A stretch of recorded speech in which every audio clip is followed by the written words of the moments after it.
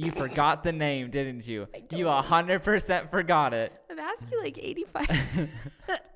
I knew as soon as there was a moment of silence. How are we starting? Is that our intro? Is that our intro? No, that was not our All right, intro. great intro. Let's go.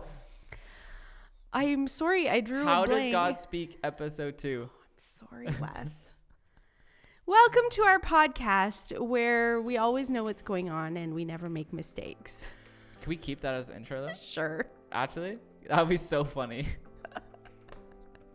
Welcome to How Does God Speak? Episode 2, everyone. We're glad to have you here. On the Ignite Youth podcast. Oh, Wes, you and I are going to have to switch chairs Yeah.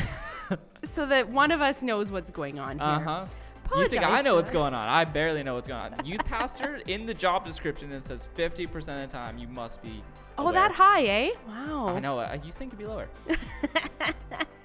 Yeah. No, we're talking about how does God speak.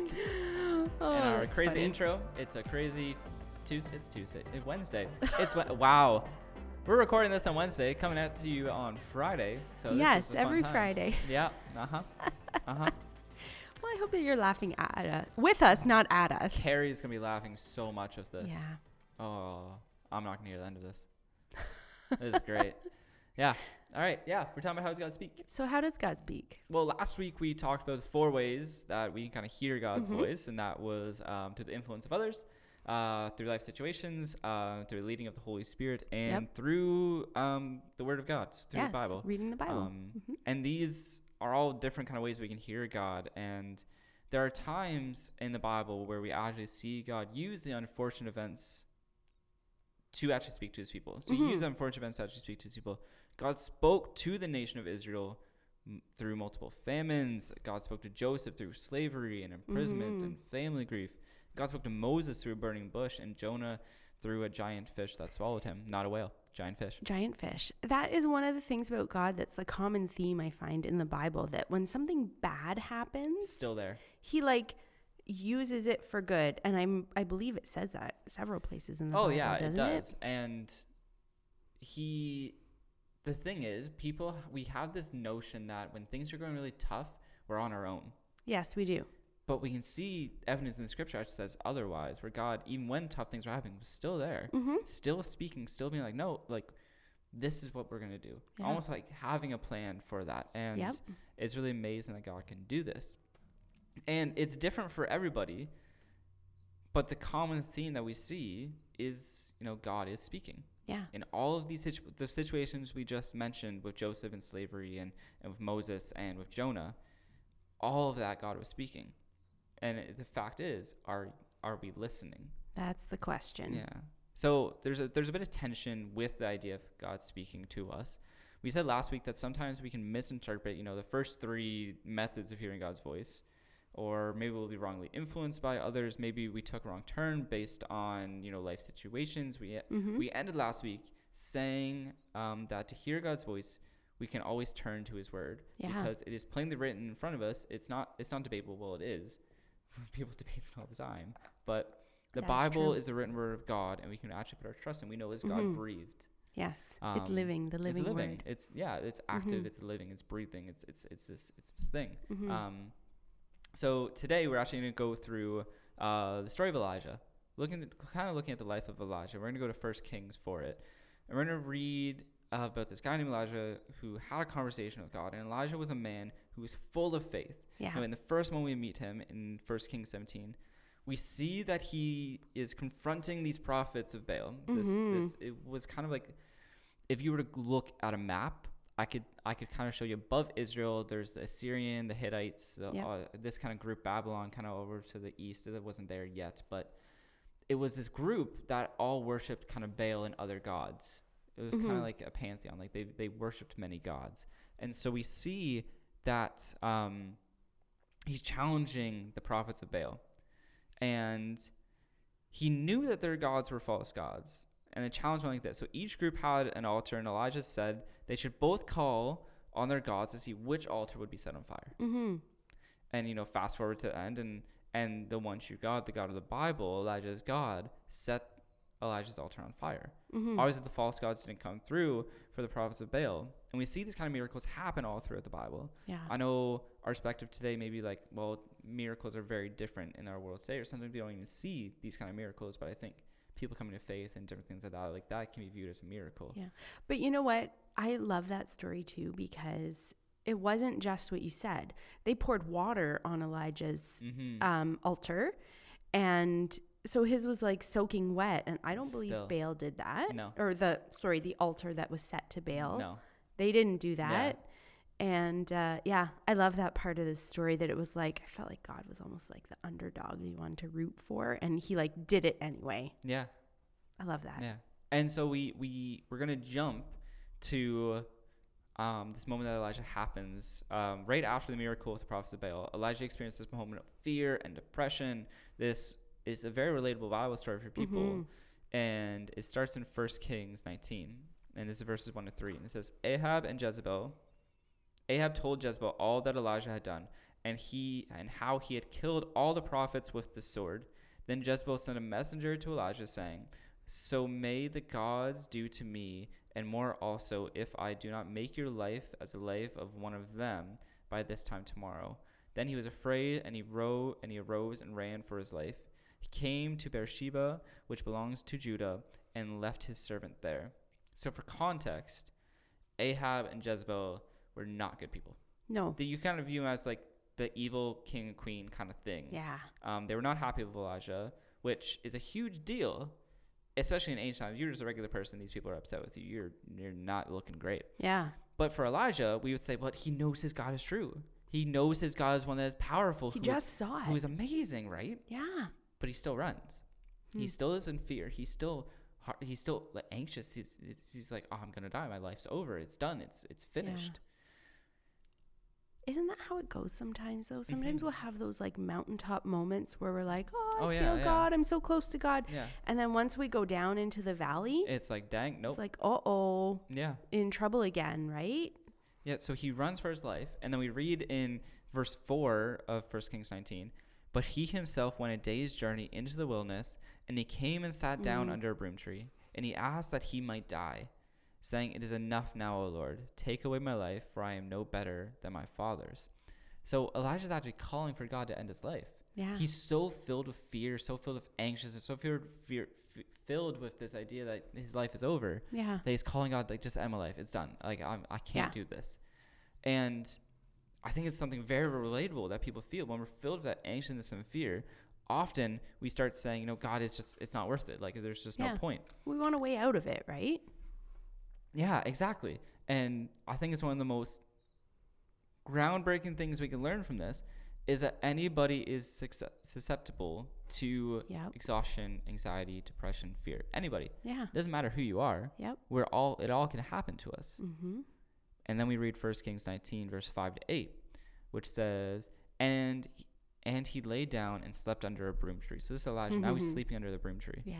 And behold, an angel touched him and said to him, arise and eat. And he looked, and behold, there was at his head a cake baked on hot stones and a jar of water. And he ate and drank and lay down again. And the angel of the Lord came again a second time, touched him and said, arise and eat, for the journey is too great for you. And he arose and drank, and he went in the strength of that food 40 days and 40 nights to Horeb, the mount of God. So that makes me laugh because, he needed a nap and a snack. Well, that's the thing. He's like a toddler. So the thing is, Elijah is so tired and scared and depressed that the angel literally laid food next to his head. He was so exhausted. All he did was kind of move his head over and just kind of munch on things. Yeah. He was so tired. And the fact is that what we're seeing, and God actually kind of points to it, sometimes when we're filled so much of this, the greatest thing we can do is eat and sleep. Yeah. But it works for all of us. Exactly. We just need to eat and sleep. It's that reset. Yeah. God knows and sees how much we need that nutrition. We need that rest. It's good for us because it resets us a bit. Mm-hmm. It can put us into a place where we're like, okay, all right, I can deal with things a little more now. You can kind of take a break. Yep. And our lives that are filled with business, we don't do this very well or don't do this often. And so the thing is, God wants us to be able to rest. We see that God wants us to be able to rest and to refresh, and it's something that's very important. And while good food and rest is important, we also have to see the importance of consuming God's word. Yeah. So I asked the question, how does God speak to us? Well, in our moments of fear and depression, we need to remember the most important thing that we can do is actually go turn to God's word, actually go say to scripture. If you're in fear and anxiety and anxiousness, I would say go to the Psalms. Yeah. You can read about how David was dealing with fear, anxiety, depression. You can read it. You can go to Elijah's story. You can read it, how God actually sustained these people with rest and with comfort. And the thing is, these people kept praising God because they're seeing it in action. Mm-hmm. When we can see it in action, not only in scripture, but then we can start to see it in our own lives, it can make a world of a difference. And it's that idea of actually turning our ears on to actually listen to what God is at in our lives. Mm-hmm. So we all have these tools where we can get closer to God, where we can hear God, whether that is the Bible, whether that is at church or small groups or camps or retreats or fun events or worship or any of these things that we just mentioned. We can help kind of hear God's voice. So what we're saying is that if we had to really put it down to like a thing, I want us to actually be able to say, okay, where are we actually hearing God's voice in our own lives? Mm-hmm. Is it through worship? Is it through the influence of others? And if it is through the influence of others, check back with the word of God. Mm-hmm. Because like we said, it can be easily misunderstood or misinterpreted. Or like we need to check and we need to see where we're hearing God's voice, because it's important to hear God's voice. Yeah. If we're just going, like the idea of a lukewarm Christian, if we're just here at church on Sunday through the week, not learning scripture at all, not doing anything like that, we're not going to hear God's voice. Yeah. Like, and then we say, well, why am I not hearing God's? Because you're not listening. Mm-hmm. You need to open your ears. You need to read your Bible, go into worship, fill your time with God. And I understand, like, people work and have school and everything, and I understand that. But there's ways we can still fill it. Yeah. In between class, go listen to a worship song. Yep. If on a break or if you're working, put earbuds in. Yep. If you can, and listen to different things. And it changes your mindset. Yeah. It really does. Like you really feel a difference, like when you start to fill your time with God more. So we're reading these things about how God actually sustained Elijah, how God actually did this, and it's a really amazing thing. So we're seeing how Elijah was this guy who God has really sustained and really helped. But we can also look at other people. Mm-hmm. We all know about Adam. If we look at Adam in the Bible, right from the beginning, we all know that God actually knew where Adam was. Like, let's go to the fall. When Adam actually hid from God, God knew where Adam was. Yeah. But the question allowed Adam to think of his response to everything the question truly meant. Why was Adam hiding? Why did Adam make that decision? What did his relationship with God change? And the same goes for Elijah. If we look at Elijah's story. Why was Elijah hiding? Why was he afraid of Jezebel? Why did he ask God to take his life? So we're seeing this kind of narrative where even though they have this relationship with God, they still do. It's a human thing. It's a human thing. It's distrust or whatever it may be. We all do it though. Mm-hmm. It's like say if we all have something in our life that tempts us no matter what. Yes, whether of it's course. Food or drinking, or it doesn't matter. Yeah. But it's when that happens, when that fear or anxiety comes and we run to it or hide from it, whatever, why is our response not, no, God's got this. This isn't going to stop me. Like, this is when we go through a hard time, why isn't the number one thing we do is turn on some worship music and open our Bible? Mm-hmm. Why is that not our default? And I think the reason it's not our default is because we're broken from the inside. Yeah. And it takes time and it takes practice to really get to that place where when things like that happen, to stop, to reset, to have a nap and a snack. A nap and a snack, and just kind of pause. Yeah. And rest upon God. And I think that's something important and something that we need to do more, or need to tell people that we need to do more, because it's so, so important. And I think that something really important, this is James 4, verse 8. Mm-hmm. And this is what it says. Draw near to God, he will draw near to you. It's simple. Mm-hmm. Draw near to God, and He will draw near to you. It's like we explain it at youth group with like a door. Okay. So we are on the inside, and God's on the outside, and God's just this gentle knock. Yep. God's just this gentle knock. It never goes away. God's there. It's not like a bashing, like open up, but it's a gentle knock, and we're sitting there, and all we have to do is open the door even a little bit. Yeah. Like that's all we have to do, is turn that knob just a little bit, and we can draw near to God, because He's already drawing near to us. He's like, I'm here. You just got to open up. Yeah. And when we can open that up, not only can we hear God's voice, but we can feel His embrace too, which is a beautiful, beautiful embrace. So I think this thing that we're talking about is this kind of small voice that God has. It's a small voice that speaks into our lives, and sometimes we can't hear it because we're not listening. And we need to. It's like back in school. Remember primary school? Yeah. Where they told you like, oh, turn your ears on, turn your listening ears on. Yes, that's right.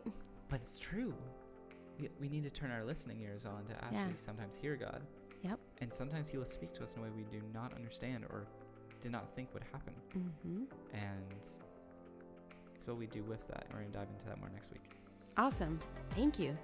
That's awesome, Pastor Wes. It's a lot to think about. Good. If you'd like to get in touch with Pastor Wes to chat about any of this, or if you have any questions, you can reach him at wes@waynefleetbic.com. And if you'd like to get in touch with me with any feedback, I'd love to hear from you as well. And my email address is julie@waynefleetbic.com. Thank you very much for tuning in, and we look forward to connecting with you next week. Have a great week. Bye. And please, let us know about how that intro went. Okay, for real now. Bye.